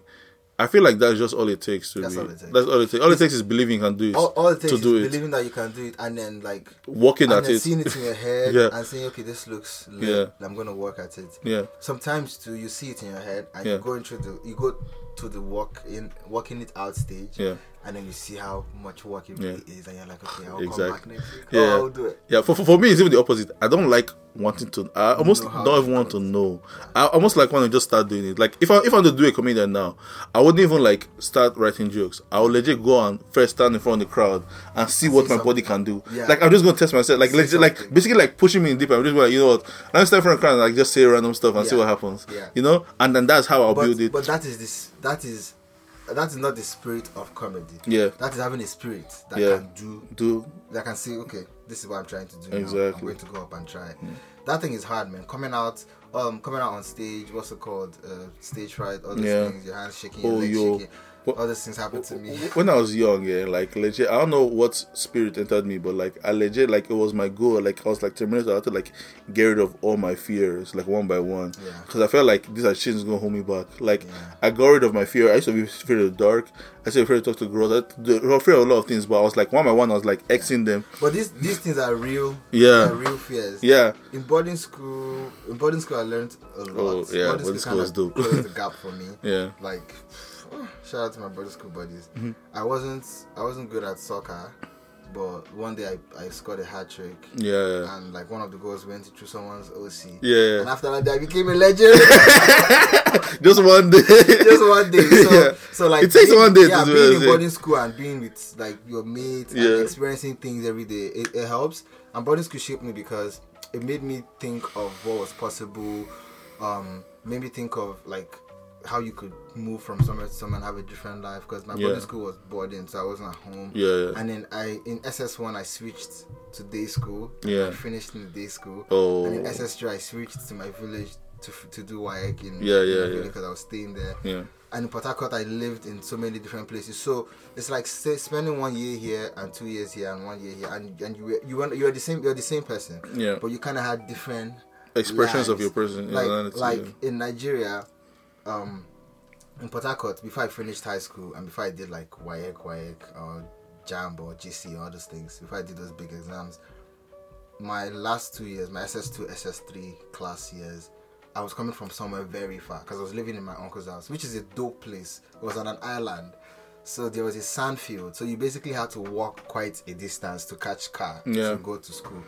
But that did a lot for me because this is what it did. It routined me into having a good 5 minutes every morning to think.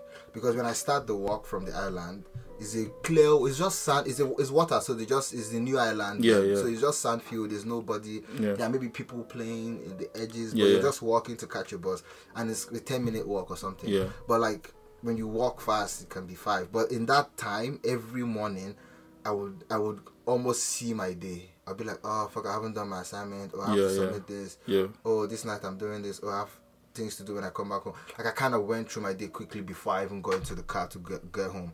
And then when I left that place, that's when I knew that was happening to me. Because then I would wake up and just go to school. Like there was no like quiet walk anymore. Yeah. Unattended anyways. But I saw that. So living in different places really added things, layers to how I see the world and how I think. After that, in Ego Island, I lived in Rumola, Rumimbo, which is basically you come out of your house and your shoulder is touching someone else. Like Too many the people. population Yeah, was it's just packed, tight. yeah. Yeah. So that time I was less organized. I was more I was like, you see More me, frantic, like you can yeah. walk into the class and you see me and you turn and you don't see me because I jumped out the window to Yeah, go yeah, do yeah. a dance. Yeah. You know, but what happened? What I noticed about myself was I soaked up that environment. I became fast. Like Yeah.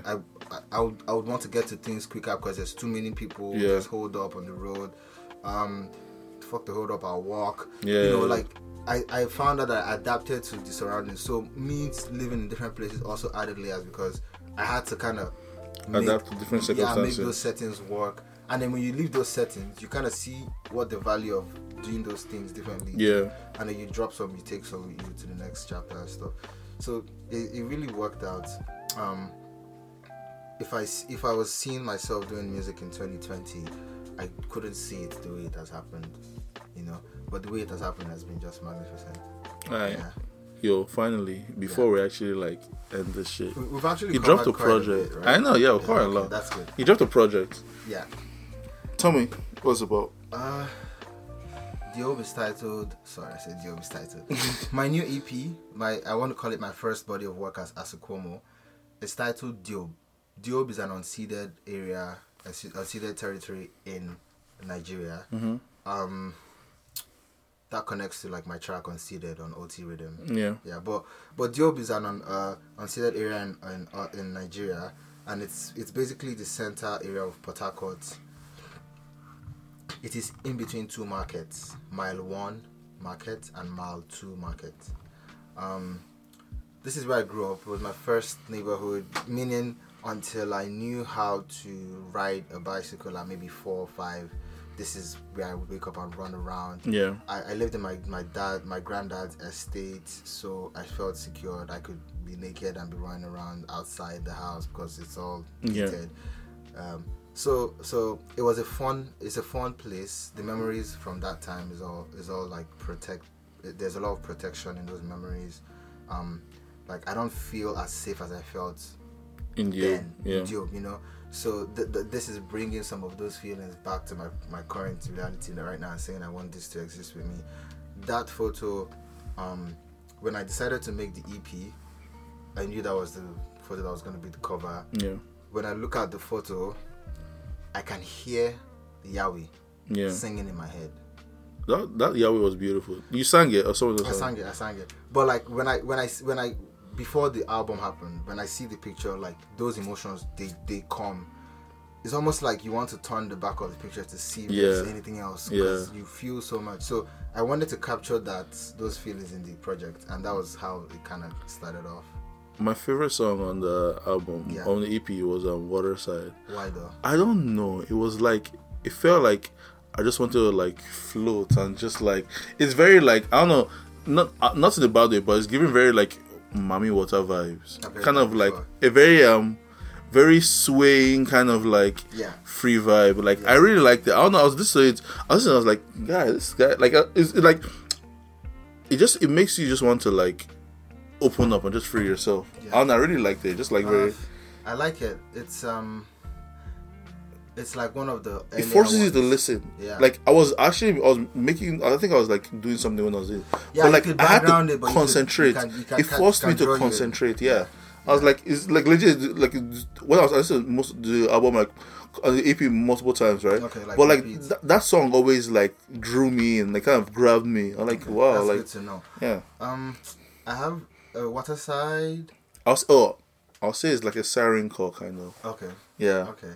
In Nigeria, in Port Harcourt, the south, the most south point of Nigeria is River State's riverine edges down to like what is it, the Pacific War, but the Niger Delta, the split rivers. Yeah. Benin is there. There's Enugu somewhere there. There's Calabar. There's Port Harcourt. There's Akwa Ibom. There's a lot of rivers going on. Yeah. You know? It's a riverine area. I personally, my mom is River State. Yeah. My dad is Cross River State. Oh, so how I see that there's a river dividing. So water starts coming into mind a lot. Yeah. And when I was putting that run as far as you want, work hard, save wages, forget these stars, tighten your affirmations and start again afresh. When I was writing that, it was a poem. Yeah. And it's kind of like I have amnesia, so I need to write this down so that when I forget, I can read it and say, oh yes, this is what you were doing in case you forgot. Yeah. It wasn't for me, like in terms of that style, but that's how the writing was. The writing was, it was like, oh, shit, I better write this down. Yeah. Those lines feel like fleeting thoughts. Yeah. They feel like if you don't grab them, they're going. So once you hear them, once you're like listening to the song, at some point you stop really moving, but the song is pulling you and touching you. That's kind of what it was doing for me even before we made it.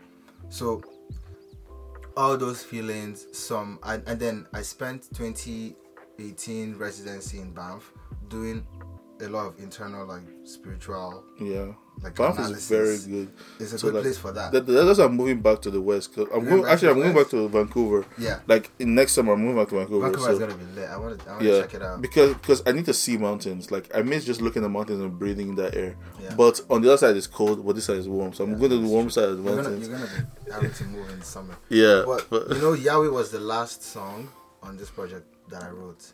I was in Banff. I was in my studio, and there's the Sleeping Buffalo Mountain, Tunnel Mountain. It's right outside my studio. It's high as fuck. Yeah. So I pulled my whole blinds. Yeah. And I was looking at the mountain, and I felt so small Yeah. in that moment. I like the hairs in the back of my neck stood up. I felt like something was going on. Yeah. But what happened was, I had spent maybe 3 hours in my studio because we had sharing circle that night, and I hadn't come up with anything to share, so I was a bit on the edge. I had spent like 3 hours in my studio playing things, kind of like coming up with things. I was a bit, I was going a bit crazy. I had like native drums. I was constructing all these songs. Yeah. With, like I can't program beats, so I was trying to traditional do stuff, making noise. And then when I took a break to look outside, I felt like I had been wasting time. Yeah. Meanwhile, the mountain was just looking at me. You know what I mean? Like someone big is kind of like ominous, someone like big homie is peeping you and you're wasting time. Yeah. Like, have you ever felt that kind of fear? That kind of like trust. That kind of thing. I felt that. That's the feeling you always get when you live in those areas. Like when you live in like the mountainside area. The mountain, your sensitivity is clear. Like you know when you're feeling something, you can't miss it. So I knew I was feeling. I was in the zone at that point, and the mountain was basically telling me, the song you're trying to write is already written, is in your head. That's what I was thinking. But you haven't put it down. It's already written. It's already written. Yeah. So I only needed to feel that, and then I just went off that vibe. I wrote the thing on Tuesday. On Friday we performed it live with a full six piece band. Yeah. 7-piece band, backup singers. And these people, I taught them the song 2 days before once. But the fact that everyone was singing it and I was sitting down playing the handle, I just felt like this song, it didn't come for me, it came for us. It's a timely thing. Yeah, will probably be the best. Like probably be the best song that will be like in performances. Probably be the best with performances. Big. What's his name? What's it? Femi? No, Seun Kuti was supposed to come to Vancouver April 19th or 29th. I think we DM'd or we emailed to be on his to open for him. Yeah. So we were making plans because we were doing traveling. I was at Banff. I was going to go from Banff to do a tour, a 6-city tour. Yeah. But COVID happened. But then, you know, if for example Seun's thing fell through and he said, sure, we want this Ottawa band to come open for us, he's Nigerian anyways. Yeah. I would have played Yahweh. I would have talked about Fela's influence and stuff. Yeah. But Yahweh was the last song that was written. Feel at Home was the first song that came. Feel at Home made me feel at home in Ottawa. That's where that was. Never Die is probably the most like sensitive for me. It holds like you know all the emotions I've told you. And, like my cousins inspiring me, down to my grandma. I did a lot of research while I was at Banff for music, a lot of music research.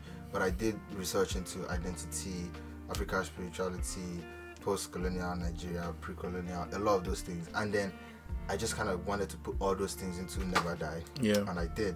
But for you to get it, you have to be looking for it. It's not obvious. That's the thing in Never Die is not obvious. Yeah. But when you're in that, when you're open to that feeling, it will come when you listen to it. It will hit you.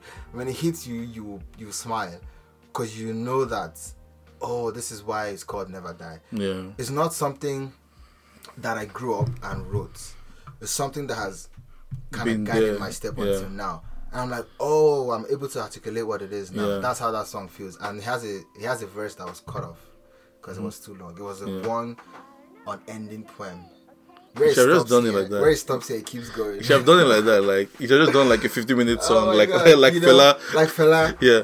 No, but that's basically how that EP came about. And when the idea came, I wrote it in an application grant to Ontario Arts Council. It was 5 songs,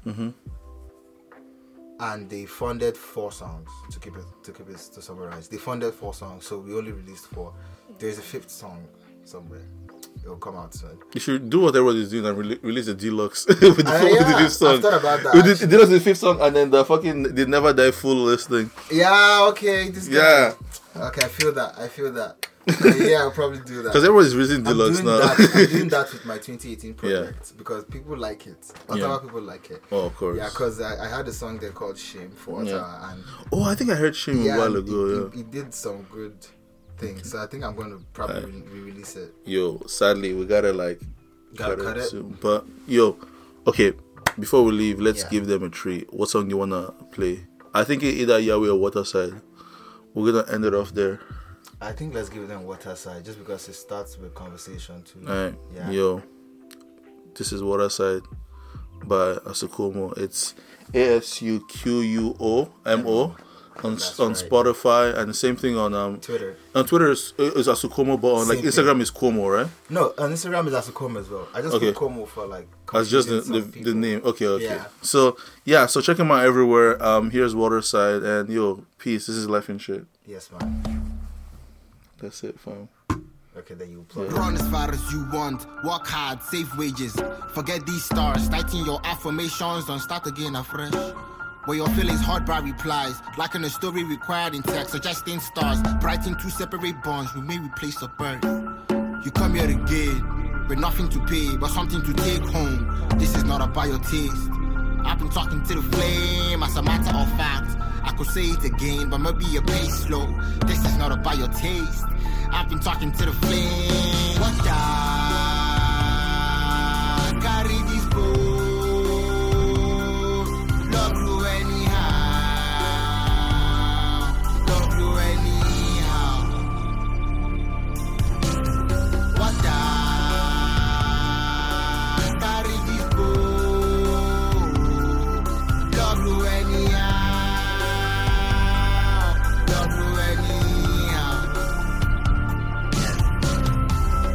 Pockets, him in the office. Make you believe endorsements while you bleed like the faucets. How else do we cling to the sockets? Unplug from a new age horse shit and trace the origins back to its pop print. You get that shit or you pop it. The Matrix made this, but the main trick that makes this to what they is. They are existential beings trapped inside experimental dreams. We don't want the answers just yet. We can't acknowledge the complex nature of the sense of self as a concept. Perception is screwed and offset.